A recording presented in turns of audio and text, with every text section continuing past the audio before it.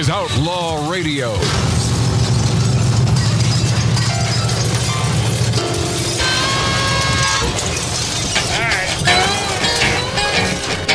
Welcome back, my friendlies. Welcome back to Outlaw Radio, live from the Lighten Up Lounge. Smoking, drinking, interrupted now. That's it. Kid Rock. That's my boy, man. That's my boy. Kid Rock. What are you, a rapper? That's my boy, homie. Yeah, all right. Okay.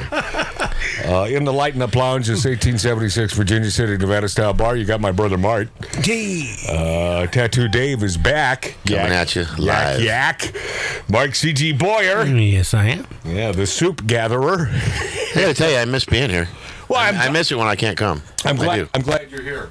Oh, there went my mic. See, this is what Lori goes through. Mm-hmm. By the way, yes, the female voice is absent from the show today. Yeah. That's because Lori is out gallivanting. Yeah. She's causing hijinks right now somewhere. No, you know she's gallivanting. It had to be a year ago now, at least, that Mark C.G. Boyer, minding our own business out in the Inland Empire, we end up at a Longhorn Steakhouse restaurant. Yes.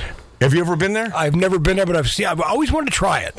You should. Well, Mark and I, have you, Dave? I don't believe so. Well, because there doesn't exist a Longhorn in our vicinity here in Los Angeles. No. It's the closest one, and the only one is out there in the Inland Empire. For those of you in other parts of the country, which would be the majority of you, that's about probably 60 miles. Yeah, about 60 miles from here. Yeah. It's in Riverside where you dragged me on our... yes. Yeah, right. It's in between Los Angeles and Palm Springs. Where's the Longhorn? It's Rancho Cucamonga, correct? Yeah.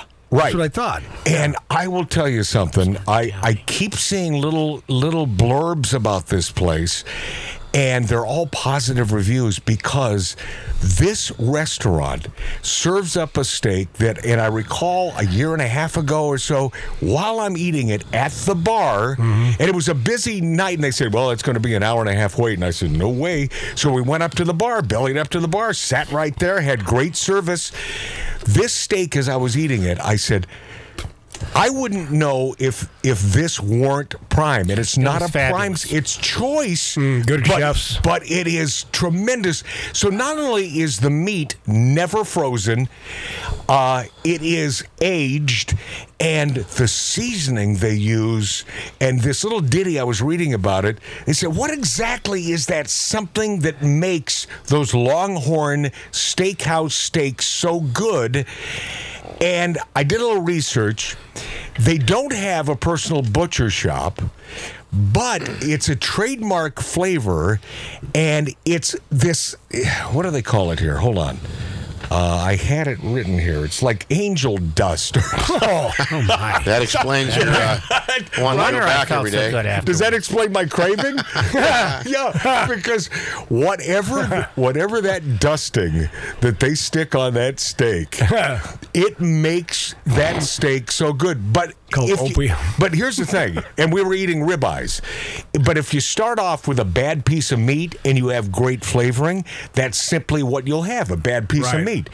So this steak, and it was, I'm trying to think, for a 22, I think 18 to 22 ounce, I think the entire dinner with a side or two was about $27. I mean, that's unheard of in this day and age after the COVID crap, right? They sell their seasoning, by the way. Well, I'll tell you what. Yeah, they do. It's worth every penny. And you may be thinking, okay, are they sponsoring you, Matt? Wouldn't that be nice? I would love that. But no, this comes from my heart. I'm sort of cluing you in on an incredible friggin' steakhouse that will not cost you an arm and a leg. So if you have a Longhorn near you, go grab it. Go have a great steak. And if you disagree with me, I'd like to hear you because I want to know who the dumb bolts are out there. How do they prepare it? We're going to break. All right, we'll be this after back on Outlaw Radio. Trying to free my mind. I'll be sitting here just wasting time. Drinking, smoking, trying to free